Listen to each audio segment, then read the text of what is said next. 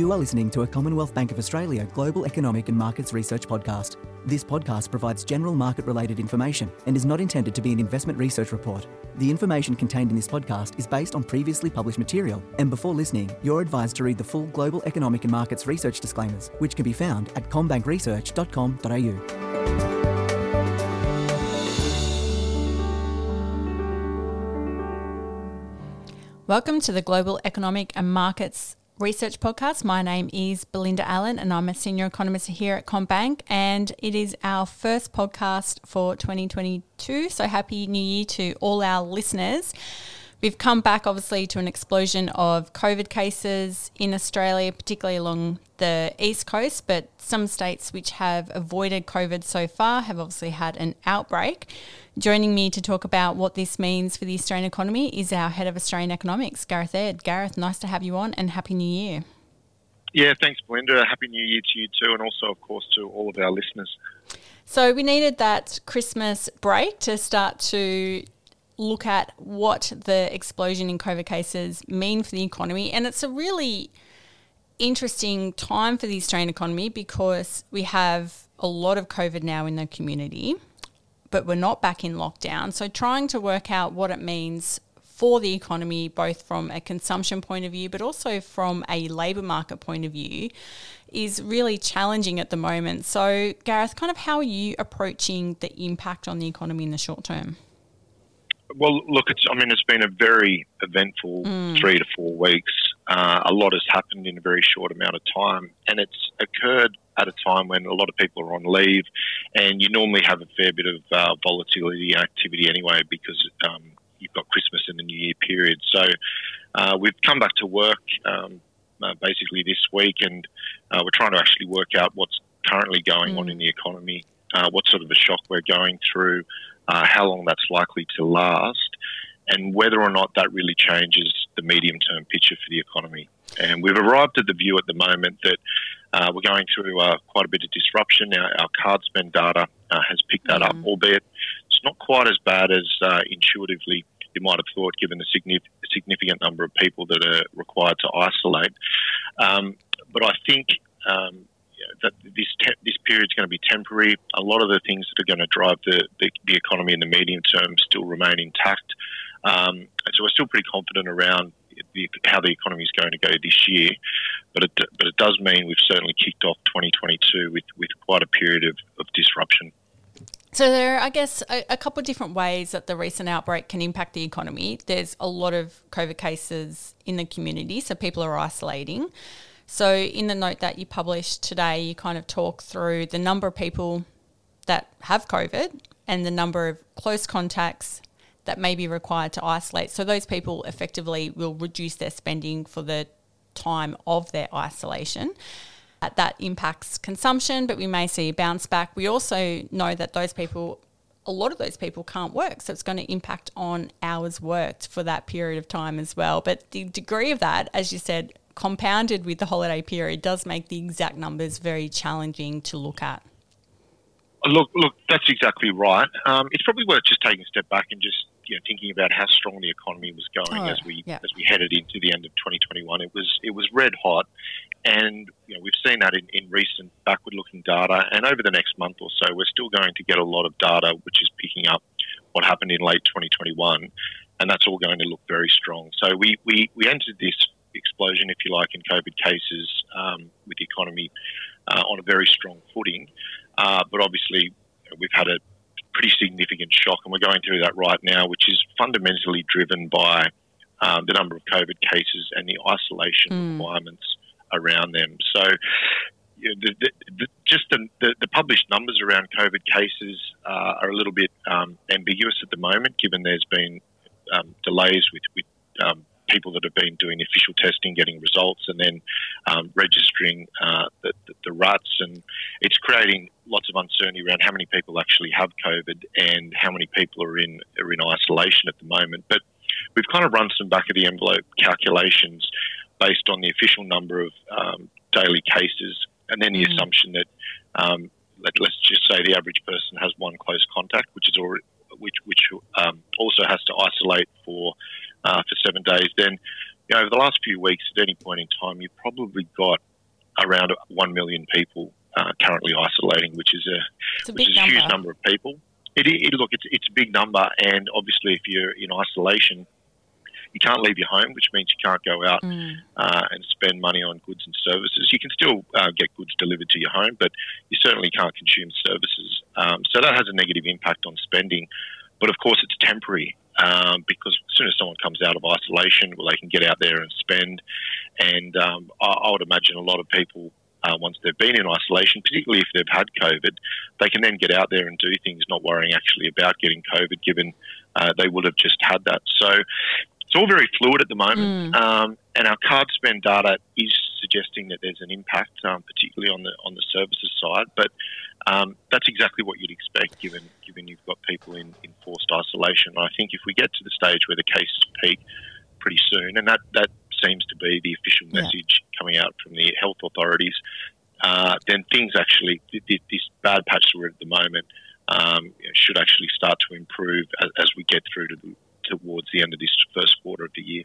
Now, I think what the latest explosion in COVID cases has also done is reinforce some of the headwinds or the issues we've seen in the Australian economy, particularly around staff shortages. So we have a lot of staff and businesses that may be operating at reduced capacity at the moment because they can't get the staff. Now, this was an issue pre-Omicron as well, and I think that's been reinforced by border closures, but also very high job vacancy data, which we did get over the Christmas period as well. How do you start to unpack what this means, I guess, for the rest of 2022? Assuming that we do see a pause or the peak in Omicron coming soon and a fall, do we see the recent outbreak impact on kind of our medium-term view, which was very positive for the Australian economy?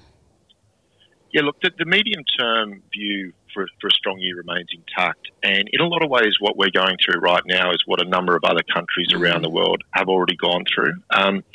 In Australia, we obviously had lockdown periods, particularly in New South Wales and Victoria. But we kind of, once we went into the lockdown, we sort of knew what to expect during the lockdown, whereas it's a little bit different this time around because the national economy is effectively open. There's not a lot of restrictions in play at the moment, but you've got lockdown type impacts coming through in terms of disruption on spending and the supply of labour because people are in forced isolation. So where I think that's going to show up in the data, obviously around spending and then also around hours worked. But it shouldn't actually show up in terms of a change in headcount. I mean, if someone is basically can't go to work for a week, they're still employed, they've still got their jobs, so there's no change there.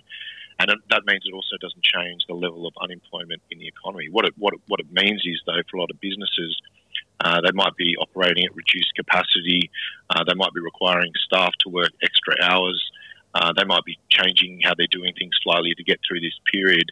And that's where we talk about this period of disruption. But it still means that we've got a very tight labour market. The job vacancies data that we got out a couple of weeks ago was incredibly strong, and the unemployment rate should still drop pretty quickly as we go through this year. So, the broader dynamics that we've been talking about for a while in terms of higher inflation, a tighter labour market, upward pressure on wages, households sitting on a lot of savings, that story all remains intact.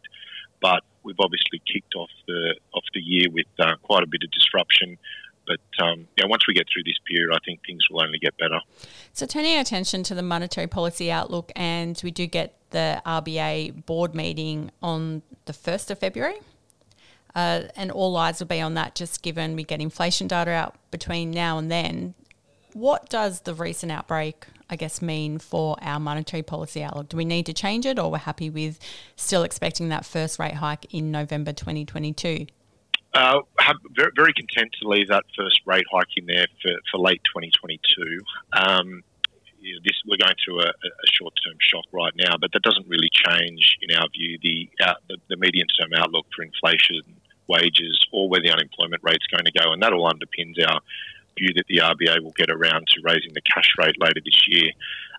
We've got some very important data releases coming up between now and the February board meeting. Now, depending on when someone's listening to this podcast, some of that data may have already dropped. But on Thursday, we get the December labour force survey, and that should be another strong print. And then more importantly, on Tuesday of next week, on the 25th of January, we get the Q4 CPI. And that has the potential to be a really pivotal data release because the Reserve Bank's profile for inflation is still what we would say quite a conservative one. I mean, they're expecting sort of 0.5%, 0.6% on the trim mean. We think it'll come in quite a bit stronger. And if we're right, that's really going to, I think, change the narrative around what the Reserve Bank has been saying on inflation. The markets are expecting higher inflation to come through. We obviously are. If we see that in the data on Tuesday week, then that's going to leave us very comfortable with the view that the Reserve Bank will be raising interest rates later this year because it'll mean that those inflation pressures in the economy that the business surveys have been picking up, that we've certainly been expecting to see, that lots of our corporates are saying they're experiencing. It'll mean that it finally shows up in the official data, and certainly everything that we're looking at in terms of what's likely to unfold this year means those inflation pressures are not likely to dissipate at all. So comfortable at the moment with the view around the Reserve Bank. In a lot of ways, the call around the bond buying program is a little bit harder at the moment, given we don't quite know the way the RBA will interpret what we're going through right now and how long-lasting they think the Omicron shock will be. But from where we stand at the moment, based on how we think the data is going to come over the next couple of weeks, and the fact that we think the Reserve Bank will still remain pretty optimistic on the medium term, we think they'll end that bond buying program at the February board meeting, particularly given what's happening over in the US. Yeah. Exactly right. The Reserve Bank has said a lot that one of the things that feeds into their decision-making around the bond buying program is the decisions of other central banks, and most importantly, the Federal Reserve. Well, we think that the Federal Reserve will be raising the Fed funds rate in March and obviously stopping QE. So all of that leaves us at the moment comfortable with our call, both that they end the bond buying program in February and then, of course, that they raise the cash rate later on this year. Gareth, there is so much to keep on top of at the moment, just as we look at not only COVID cases, but also trying to watch some of that higher frequency data that captures the Omicron period. As you mentioned, we've seen a lot of data out in recent weeks that capture the pre-Omicron, post-Delta phase, which has been very strong, but keeping an eye out and trying to work out how households and businesses react to the latest outbreak. We'll certainly keep everyone updated. Thanks for joining. Nice to chat, Belinda. Now, you can read Gareth Aird's report on the impact of the explosion of COVID cases on the Australian economy on combankresearch.com.au. That was published on the 18th of January 2022. And where CBA data is referred to, this means the proprietary data of the bank. As the statistics take into account only the bank's data, it may not reflect all trends in the market. All customer data used or represented is anonymised and aggregated before analysis and is used and disclosed in accordance with the bank's privacy policy.